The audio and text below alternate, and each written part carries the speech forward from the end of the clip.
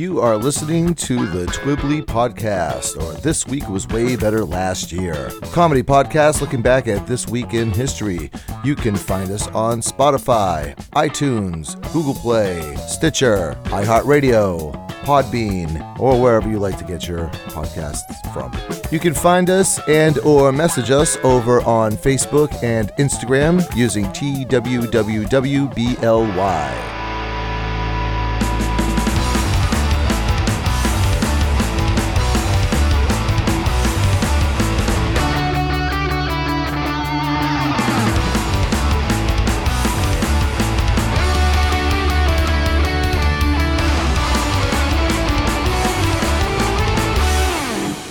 Hey, welcome back to Twibbly, or This Week Was Way Better Last Year. My name is Bill with one L. With me, he moved 16 tons. And what does he get? Another day older and deeper in debt. It's Mr. Jeff McLajuge. I only moved the 16 tons if I lift with my legs. What's going on? How are you? I'm all right. I made a dietary change not that long ago. I sort of stepped off the vegetarian bandwagon, or stepped off the vegetarian wagon, because it's not really a bandwagon. Okay. And had a roast beef sandwich. First time I've eaten land animal protein in almost 4 years. Wow. It was remarkably unremarkable. Yeah, roast beef's not my favorite. If I was going to break a streak like that, it wouldn't have been with roast beef. I'm surprised you didn't do hot dogs. I know you like hot dogs. I lobbied hard for hot dogs, but this was because my son, who's also been a vegetarian with us with Meg and I since we started, he's a vegetarian too, and he had this sort of vision of a roast beef sandwich after riding his bike. And I thought, okay, I can make that happen. And it was a day when Meg was at work. So I cheated on my diet when my daughter wasn't home. I bought this stuff to make big roast beef subs, and it was good. But I remember eating it thinking like, well, that's a thing. All right, so I have some questions. Lay it on me. Did you notice how salty it was? I didn't taste it as super salty, but let me tell you. The hump on my back wouldn't go away for 4 days. I don't understand. I was like a camel. I was holding on my water. I was retaining water, Bill. Oh. The sodium. Okay, all right. So it was salty. You just didn't notice it tasting salty. Okay. I didn't notice it tasting salty, but I held on to water, like 3 or 4 pounds of water. It was crazy. Right. Whenever I was up in Canada, like the day we left, like the last Canadian meal we had, we went out for a smoked brisket. That stuff is super salty. Oh, yeah. Like I made it like the whole drive home, and I didn't have to stop to pee at all. That's like the old quote from Futurama, right? This is the saltiest thing I've ever tasted, and I once ate a whole bowl of salt. The one thing that's probably going to end up killing me is going to be heart disease. So I stick with low sodium. I mean, I'm not vegetarian, but I stick with low sodium stuff. Whenever I get peanut butter, I always get unsalted. Mm-hmm. And then one time I made the mistake of getting salted, like regular salty peanut butter.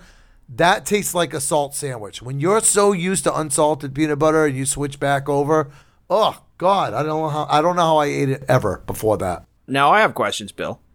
Okay. When you get unsalted peanut butter, do you get crunchy or do you get smooth?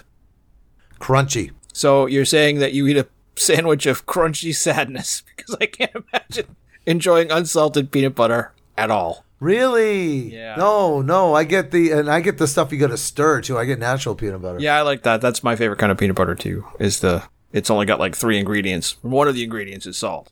Yeah, my ingredients is peanuts, and that's it. Yeah. Peanuts and something to smash them down into little tiny pieces. So you think it's going to be another 4 years, or are you going to? I can hold off. I won't tell Meg. I'll keep it a secret. Well, Meg knows. I told her as soon as she came home, but. I probably will stay with the vegetarianism for another 4 or 5 years, I think. It was that anticlimactic. I was like, oh, what would have been better than this? Like fish and chips, which I still eat. So you know what would have been better than this? Something I eat anyway. It's something I already eat, yeah. Well, I say the next time you come down to this area, put it off one more time, and we'll go for Gary's. All right. That's a deal. Yeah, for those of you not around here, Gary's is like a legendary hot dog shack in like a mile away from my house. Yeah. Yes, I definitely. I've already broken the fast, right? All right. Before we get the show started, I do have my very popular and always well-received trivia question. Jeff, slow pitch right over the plate for you today. Yeah. Okay. Star Trek, the original. Yes. How far into the future does that series take place?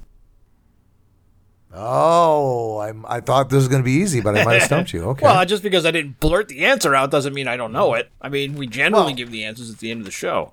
Or as I will say in Star Trek speak, we'll beam it to the end. I figured you would have went, oh, like Horseshack if you really knew the answer. So we'll see. We'll see what you know. Yes. But this is going to be the week beginning October the 17th, and it is your turn to start. Speaking of TV shows of the 1960s, October 17th, 1960, the quiz show scandal breaks. And if you don't know what the quiz show scandal is, and I don't, I'll explain it to you. There was a series of super duper popular TV shows on in the 1950s and into the 1960s. One of the most famous was one called 21.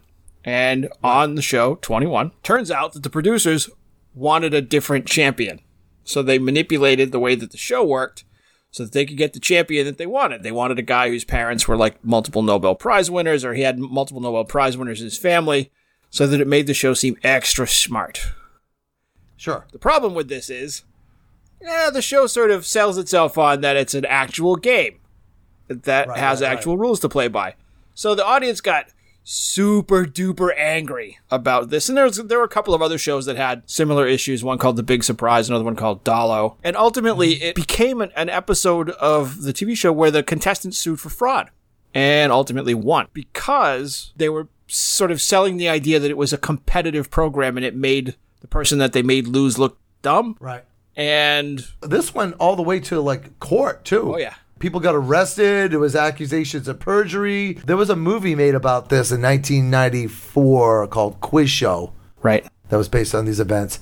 And there was even an episode of Happy Days where Richie was on a game show, and because he had like the American Pie looks that he did, they were like throwing the show in his favor. Yeah, I remember that. He refused to participate because not only did he look like America, he was America. Well, they did a good job on Happy Days of capturing the way that the scandal worked, too.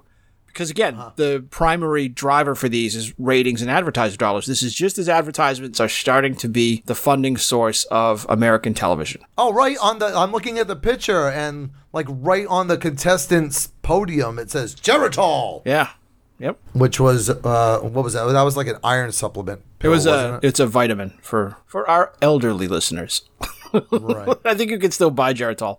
Ultimately, this caused such a ruckus that Congress amended like a communications law from the 1930s, which said you couldn't predetermine the outcome of quiz shows. Oh, yes, you can. It's against the law. Like, you go to jail now. I don't know if it's a felony, but I know you end up with a ton of problematic fines if you do that. So quiz shows, yes, but like Survivor or other reality shows like that, not so much. I think this speaks to the idea that people expect reality TV, which a quiz show really sort of is. It's almost like a sporting event, right? It's presented as a sporting event, a contest of smarts. All right. Yeah, sure. That its outcome is determined by the play of the game and not predetermined for entertainment purposes. When that line blurs, you find it's really easy to manipulate the way that people think about other stuff. And I think that probably the reason that Congress was willing to amend the Communications Act was because they realized that was a slippery slope to other potentially problematic uses for television as a tool, whether it was for advertising or for politics or for something else. I don't know. I watch wrestling, so I had my heart broken, in the early 80s when I found out that it was choreographed. For me, like, I think of all the different quote-unquote reality TV shows that are on now and have been on and increasing in frequency, volume, and etc. since the last big writer's strike in the late 1980s. Right. So stuff like MTV's The Real World, which I always assumed was documentary, it's not. You know what else is in real life? October the 18th, 1988 was the debut of the original Roseanne sitcom. Well, that wasn't a documentary? Not until much later. Roseanne was a American sitcom featuring female comedian Roseanne Barr, centered around her fictitious family life with, was it John Goodman was her husband? John Goodman, yeah. John Goodman was her husband. And she had 2 daughters, and I think her sister kind of like hung out at the house too. Yes. I never really watched it. I remember it being a big phenomenon. I remember it being very popular, but I didn't really watch a lot of TV at that time in my life. That was right as I was finishing up college when I was living in New Hampshire. And, You have like enough cable TV to watch 5 channels, and that was one of the shows that I used to watch all the time. And I liked it because I think it was groundbreaking a little bit because too, it focused on a family that had realistic struggles. Right. They worked in surprisingly not glamorous jobs. I think for a while she was a assembly line worker in a toy factory. And then she had a loose meat sandwich restaurant. Dan had a heart attack at the end of one of the seasons, and it was really relatable for a lot of it. And then it went away, right. And the memories of how good that show was brought it back at the beginning of like all the streaming wars. Right.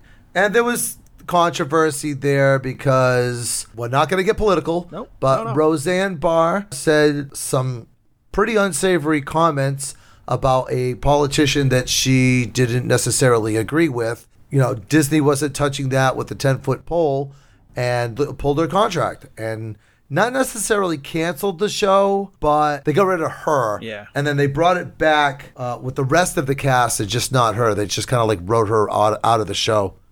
Yes. I don't remember. They changed the name of the show. Obviously, it wasn't called they changed Roseanne it to anymore. the family name, which was the Connors. All politics aside, right? This isn't a politics podcast by any stretch of the imagination. No. I think it speaks to the idea that people change, worlds change, time changes things, and what you might remember was so interesting about something that's 10 or 20 years old isn't the same.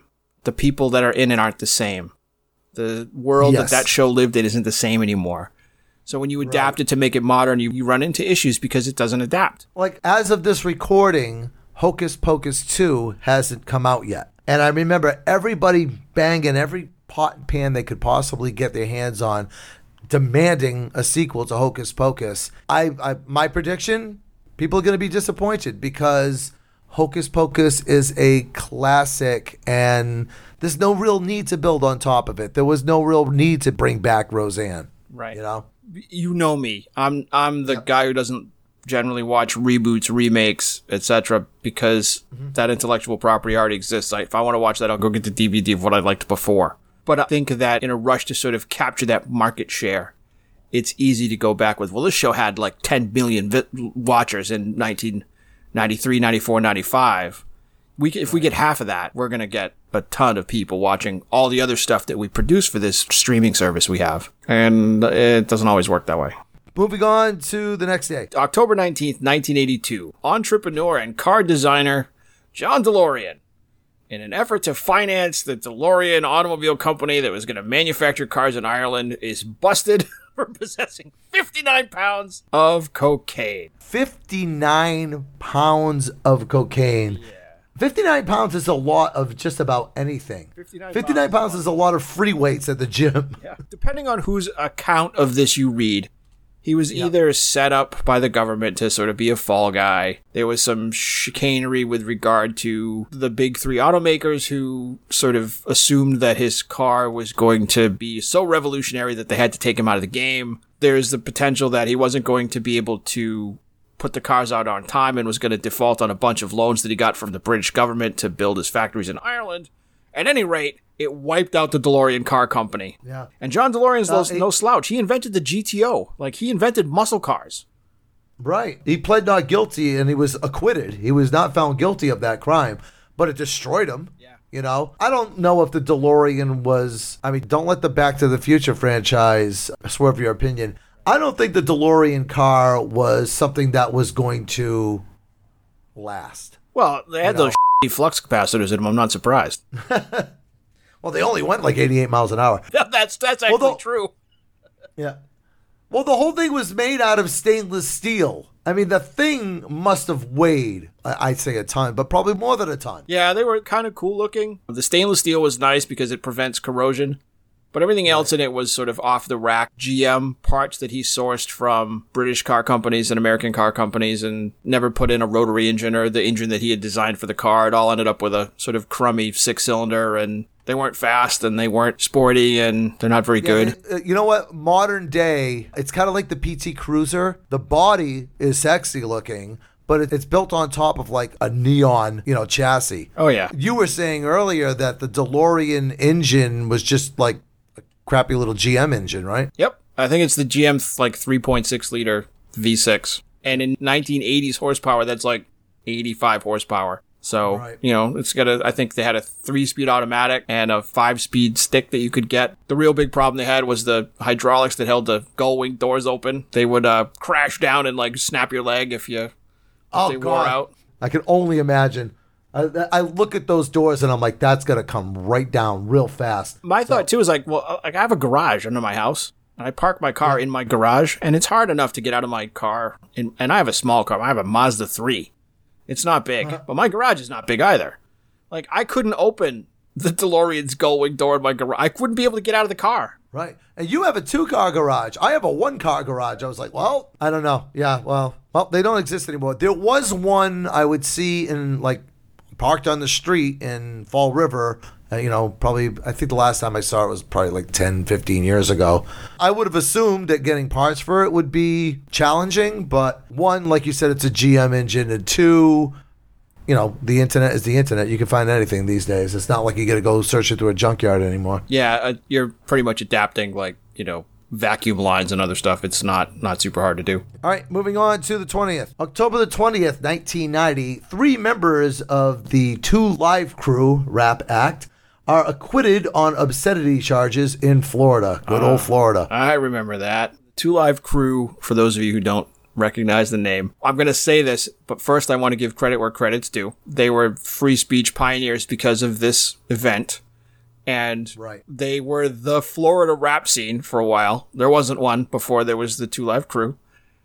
Right. And inspired a really robust conversation on obscenity and what was broadcast safe, etc., in popular culture in the 1980s and early 1990s that still reverberates today. I remember that album. It was called As Nasty as They Want to Be. It was an absolutely filthy and vulgar rap album. Every other word was a swear. All the songs were about sex and partying. And I remember it getting passed around my work like it was so like edgy or controversial or whatever. And I was like a 19-year-old kid. I was like, yeah, I know. I can swear. It wasn't really impressing me, And also, it's not really that good as far as rap and hip-hop goes. I've said before that 1990s hip-hop is my favorite era for hip-hop. And 2 Live Crew wasn't doing anything for me. No, I was like, okay, it swears, big deal. It didn't do anything for me either, except I have like 2 funny stories. One is at the time that record came out, I dated a girl who gave me a copy of the As Nasty as They Want to Be. There were 2 versions of that record that were released. There was As Nasty as They Want to Be and As Clean as They Want to Be, which didn't sell. It was called As Clean as They Have to Be. As Clean as They Have to Be. And it didn't sell anywhere near the quantities that As Nasty as They Want to Be did. And I never capitalized on that because I think there might have been some subtle messaging by virtue of her giving me that record. She was telling you, me love you long time. Yes, and me screwed it all up. But the other thing was that Luke, the singer, put out a really good song after all of this happened called Banned in the USA. Yes, I remember which borrowed a little bit from Bruce Springsteen's Born in the USA to build its hook on. But it was a great song and a really good rallying cry for free speech artists. So ultimately, like Ice-T put out the whole album, The Iceberg, Freedom of Speech, Watch What You Say. Right after this, the band that I have loved since the 90s, Too Much Joy, played a set of 2 Live Crew songs when it was illegal to play them in Florida, and they got arrested too. So there's a lot that sort of went on with this record that Luke and the rest of the gang opened up. And then George Lucas, right on time, shows up and says, his name is Luke Skywalker. We can't have any. I want my money. I want my damn money. Luther Campbell is the singer and the founder of the 2 Live. But he was going by the stage name Luke Skywalker. He was a DJ in a strip club or strip clubs. And that was where he put his act together. I believe, yeah, down in Miami. All right, moving on to the 21st. October 21st. Speaking of obscenity and an ironic turn of events, 1972, Chuck Berry's song My Ding-a-Ling, which is exactly what you think it's about, goes to number 1 on the American Top 40. I first heard that song. See, my mom used to buy me these records from K-Tel. They used to put out compilation records of like, it was called Dumb Ditties, this one was called. Just a bunch of like novelty songs from like the 50s, 60s, and early 70s and all that. And Chuck Berry's My Ding-a-Ling was like the second song on the album. first or second. And I remember, like, can I bring it to school? You know, and my mom's like, no. What I ended up compromising with was I recorded the record onto cassette and eliminated the My Ding-a-Ling song. So that song actually dates all the way back to 1952. Chuck Berry's version was recorded live in concert. It's a callback and response song with everybody doing the sing-along and everybody singing the Ding-a-Ling callback. Yep. Yeah, the original version of the song, it's still like Randy, but it's Randy in like a 1950s way. So it's like cheeky funny. Ha ha. It's cheeky. Yeah. The opening line of this song, or the opening verse, says he's talking about silver bells hanging on a string. That's his ding-a-ling. And then Chuck Berry comes in and writes the rest of the new lyrics, and it is very obvious that he's talking about his junk and not silver bells. Yes. Yeah. The double entendres in the song, in the 72 version of the song, are super funny. Double entendres? They're pretty straight to the point, if you ask me.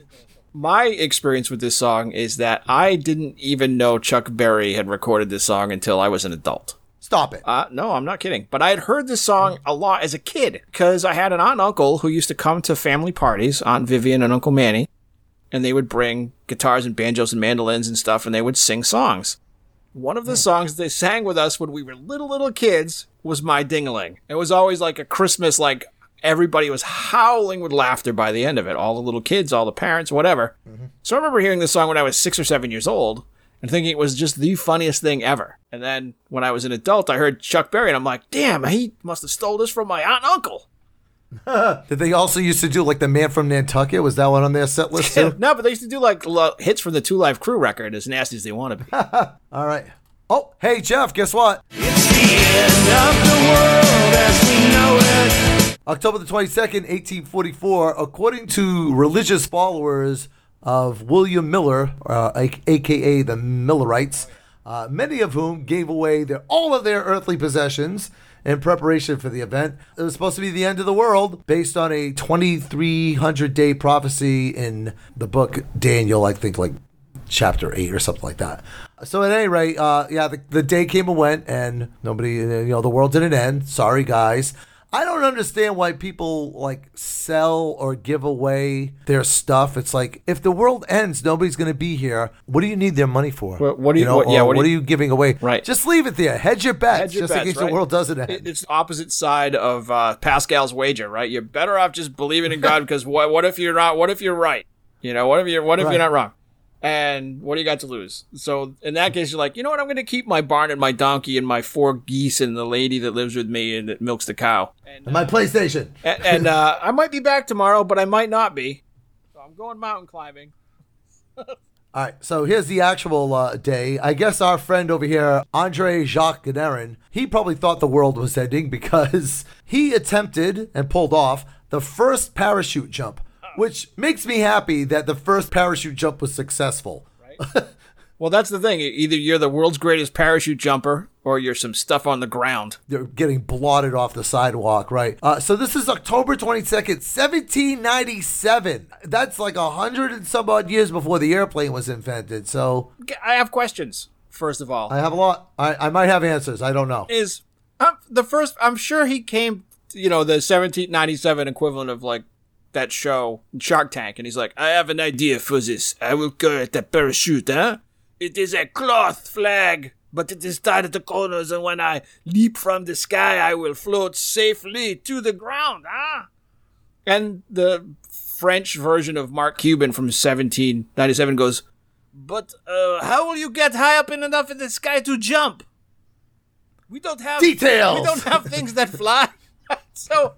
So, like, really limited application for this. Like, if you ever have to jump out of a balloon, just, don't get in the balloon.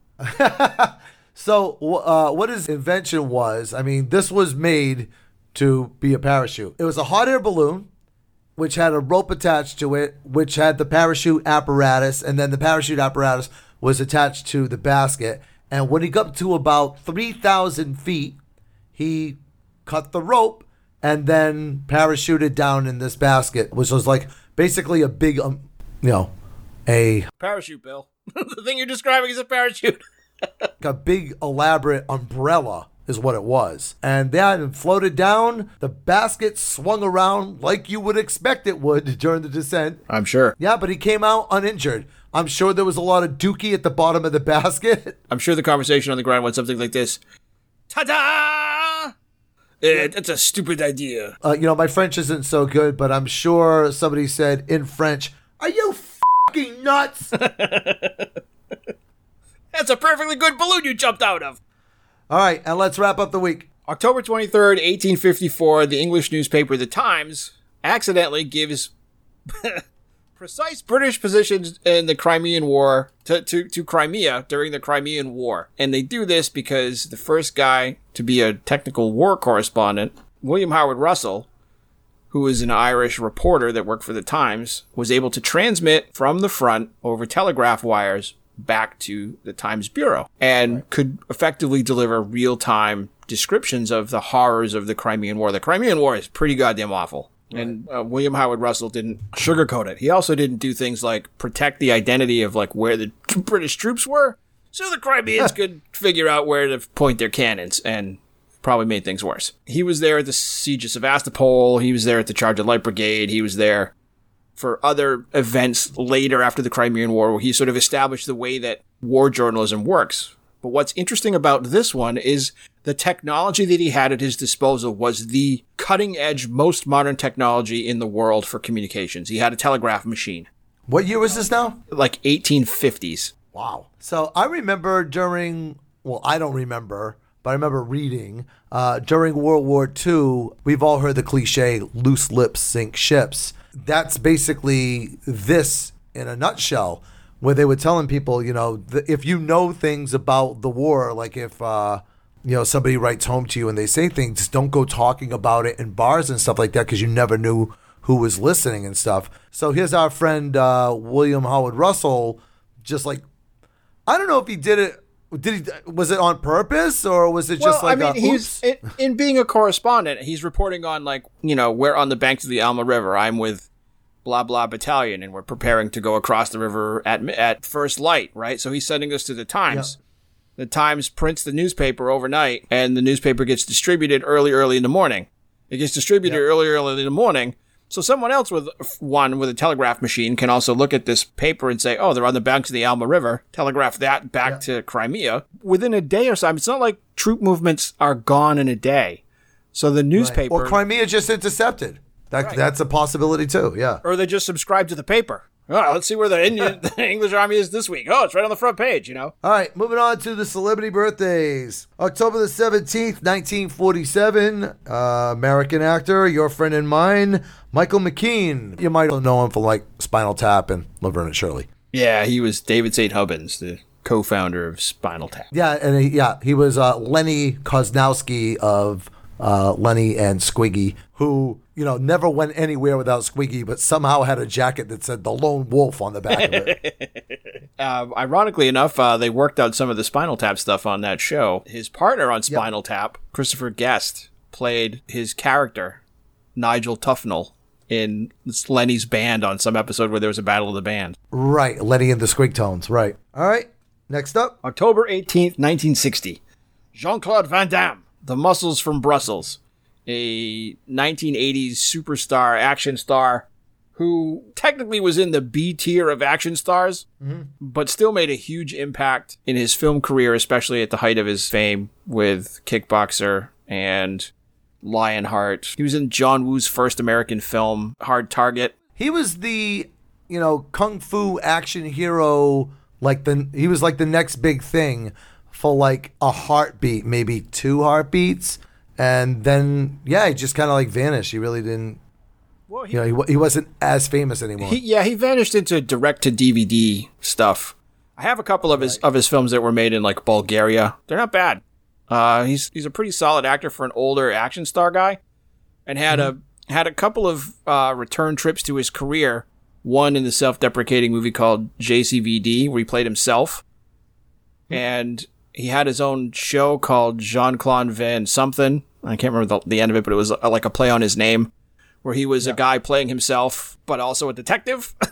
I don't know. I didn't watch the whole thing. The one thing that always comes to my mind with Jean-Claude Van Damme is in the early to mid 90s, whenever grunge was like all the rage, and a lot of the hipster kids, whatever they called them at the time, they would get their clothes at like thrift stores and stuff like that. And I remember it was some red carpet event. It was probably like Kennedy or somebody from MTV or whatever, and they like kind of like rushed him with the microphone for an interview.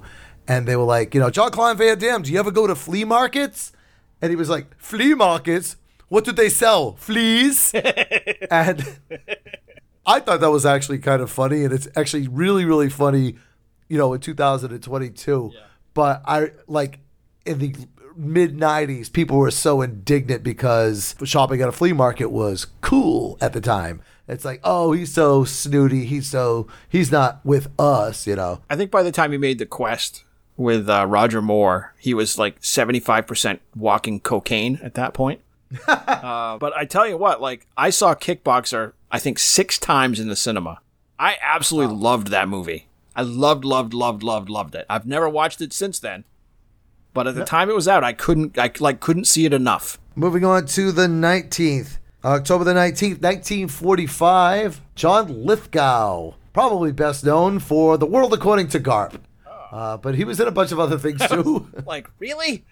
No. I remember him from such films as Harry and the Hendersons. Yep. And from the TV show Third Rock from the Sun. I had mentioned earlier in the show that I didn't really watch a lot of television, probably from like 88 until, I don't know, whenever I got my apartment or whatever. But Third Rock from the Sun came out in 1996. And that was like I think it was on Tuesdays. That was like my Tuesday night tradition. I would go and hang out with my friend Jim, and we would watch Third Rock from the Sun because that show was absolutely hilarious. That was a great show.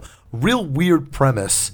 They were a bunch of aliens visiting Earth, and they all took the forms of human bodies, and John Lithgow was the leader. He did a whole variety of roles. He hasn't just done comedy stuff. He's played some dramatic parts. He was played a killer in the movie Raising Cain, which was really good and creepy. My first introduction to him, on what like how I first remember him, even though his filmography is enormous, but I remember him as the preacher, the father preacher in Footloose, opposite. That's right. Yeah, he was the villain, so to speak, opposite Kevin Bacon. In the town that banned dancing. All right, moving on. October 20th, 1971. A guy named Calvin Brodus, known much more colloquially as Snoop Dogg, is born. Probably most famous, got his start at least, when Dr. Dre came out as a solo artist away from NWA and started sharing record space with Snoop Dogg at Death Row Records.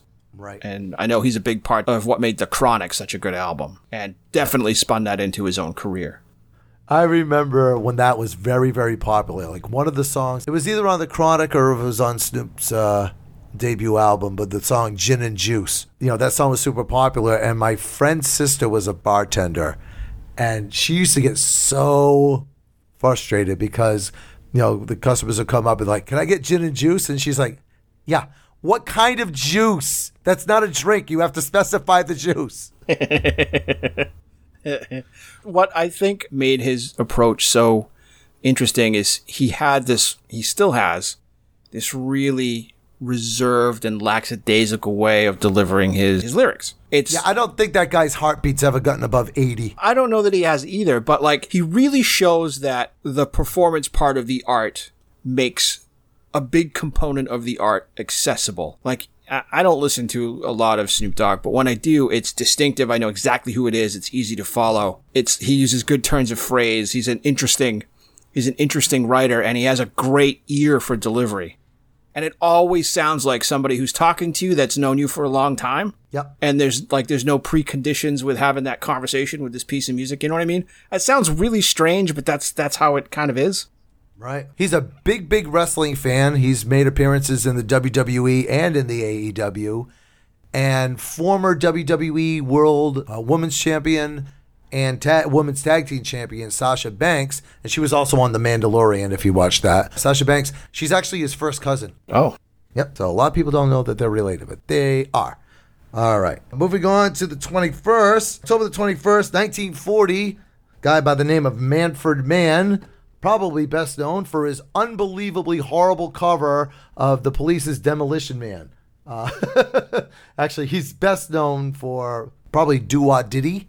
Yeah, I think that's probably where most people will recognize him from. Or from his cover of Bruce Springsteen's Blinded by the Light. I don't know if it's a cover. I think Springsteen wrote the song for him. Yeah. Springsteen does that one live now, but that's a Springsteen song that he did with Manfred Mann's Earth Band. Right. That's one of those often misheard lyrics. Yes. Wrapped up like a douche or something. It doesn't, no matter how many times you listen to it, it doesn't make sense. Yeah. It's like, actually, the real lyric is rolled up like a deuce. And it's like, yeah, that doesn't make any difference. No, it's revved up like a deuce, and the deuce is a two-seater car. It's a car song. It's Springsteen, so it's a hot rod car song. It's a working man song, yeah. It's a working man song about a guy in New Jersey who's struggling to get out of the town that he lives in. His hot car revs up like a deuce. So yeah, Manfred Mann. Like I said, he did a cover of the Police's Demolition Man that is unlistenable. Oh, he should have called it Demolition Man. Yeah. Man. Like they're riding around the video in go-karts. It's like, I remember watching it. I was like, who the hell is this? And then it said Manfred Mann. I'm like, really? Ugh. Anyway. All right, I'm mad now. Moving on. Get to something good. October 22nd, 1938. A person to make you not mad anymore and driver of the DeLorean in Back to the Future, Christopher Lloyd. Probably best known as the Doc from that movie, but also came into significant fame and prominence on the show Taxi. Yeah, it's Reverend Jim. Yeah. Oh. He's another one with like a real extensive filmography. Obviously people are going to remember him from Back to the Future, but he was also Uncle Fester in the Addams Family movies. Yeah, he was the villain in Who Framed Roger Rabbit. Yes, yep, absolutely. He was in Clue, as we just mentioned, with Michael McKean. He was also in Star Trek III, The Search for Spock. Yeah, yes, he was. I saw him in a movie that came out in 2016, so, fairly recent, called I Am Not a Serial Killer. I saw that movie. Yeah, spoiler, he totally is. Yeah, yep. But that was good. He played a good role. He played a good role in that. All right, and wrapping up the birthdays, October the 23rd, 1892, one of the Marx Brothers that nobody seems to know or remember, mostly because he was only in the troupe whenever they were on stage in the vaudeville era. He never made it to film. He never made it even to the radio shows. Gummo Marx. He left the troupe. He left the troupe to go fight in World War I. And by the time he got back, they were already famous. And he ended up getting a job as a talent agent. And one of his clients was Groucho Marx. That makes sense. He must have been good at it because Groucho and the rest of the other brothers had a slamming career from after 1920 or so until, heck, Groucho was on TV in the 50s. Yeah, I don't know what his gimmick was because, Groucho was the quick and funny one. Chico had the Italian accent. Harpo didn't talk. Zeppo was, quote-unquote, the good-looking one. So I don't know what Gummo's gimmick was. Gummo had shell shock. Yeah, maybe he was a singer. Maybe he sang, and they didn't let him back in the troupe because notoriously he sang The worst song ever. Jeff, I was listening to some podcasts not all that long ago talking about the scam that is repressed memories. Oh, boy.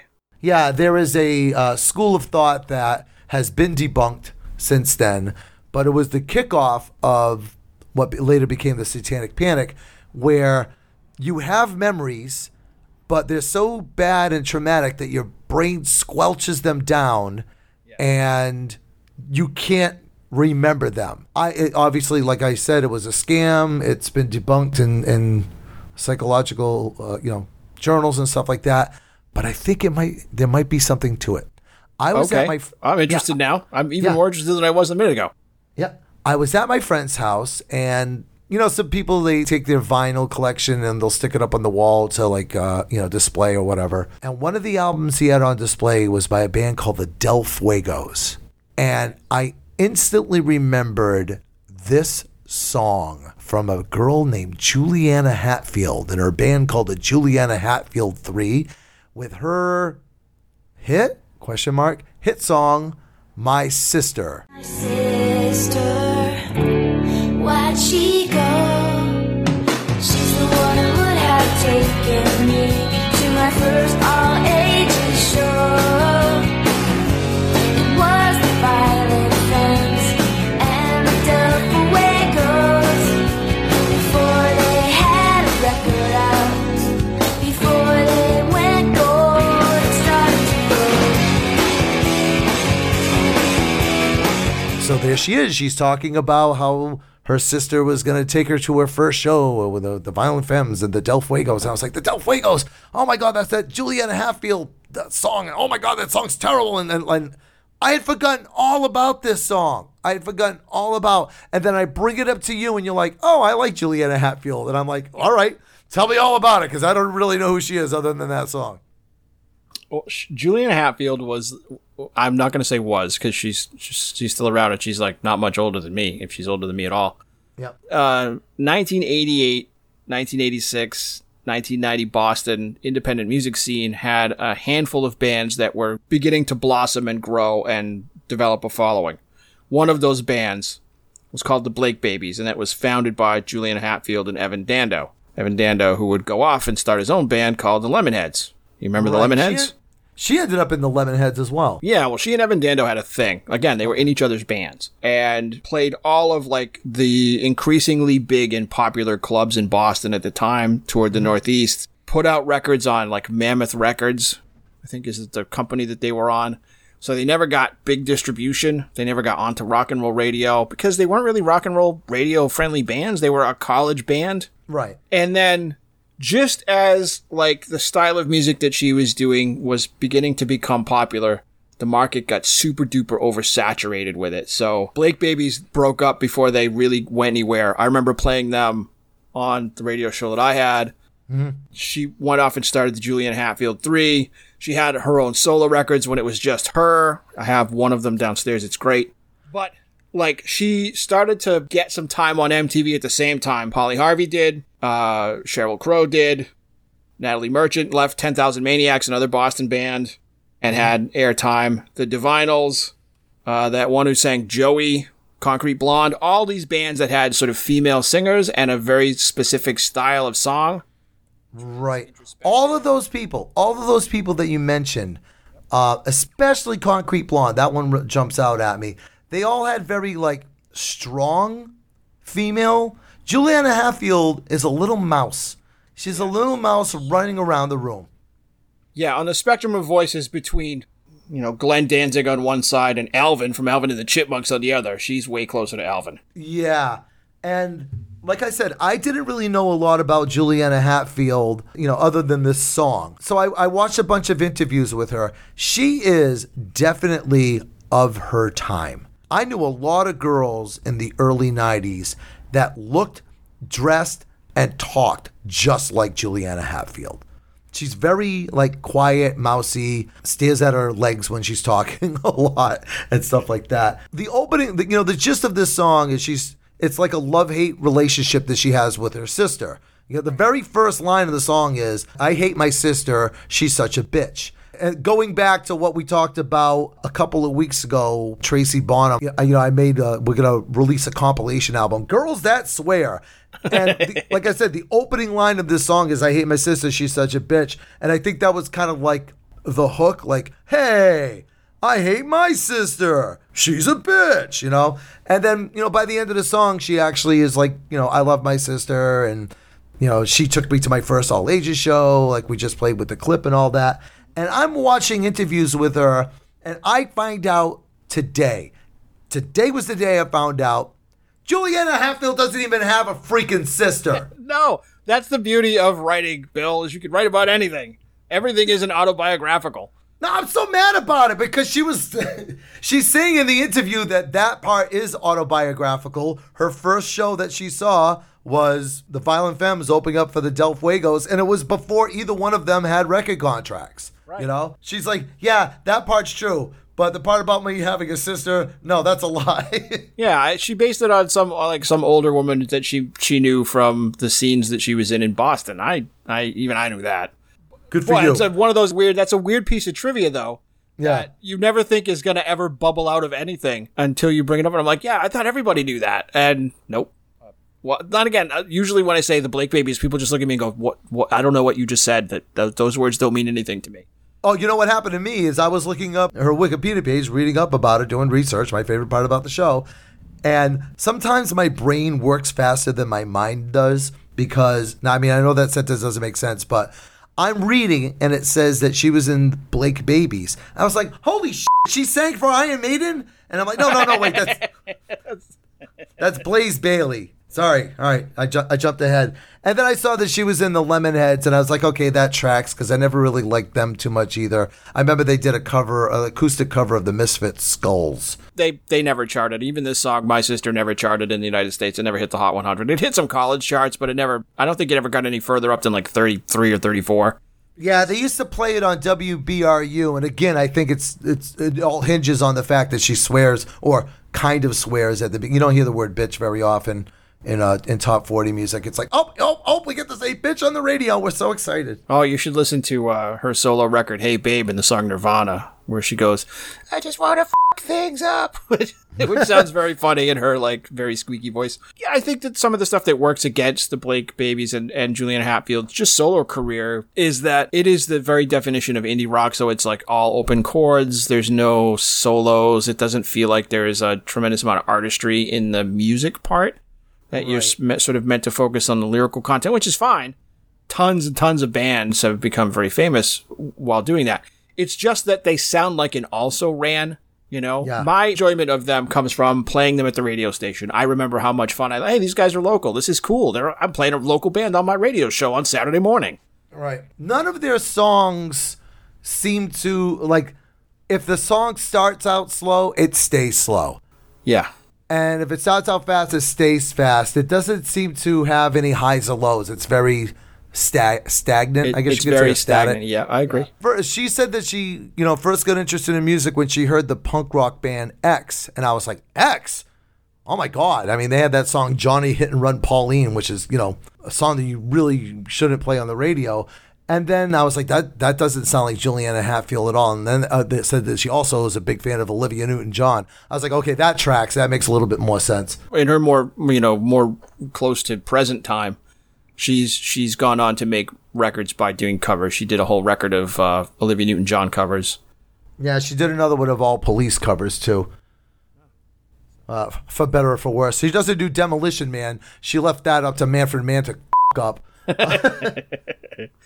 All right, before we wrap up the show, I do have my very popular and always well-received trivia question for you. All right, slow pitch right over the plate, Jeff.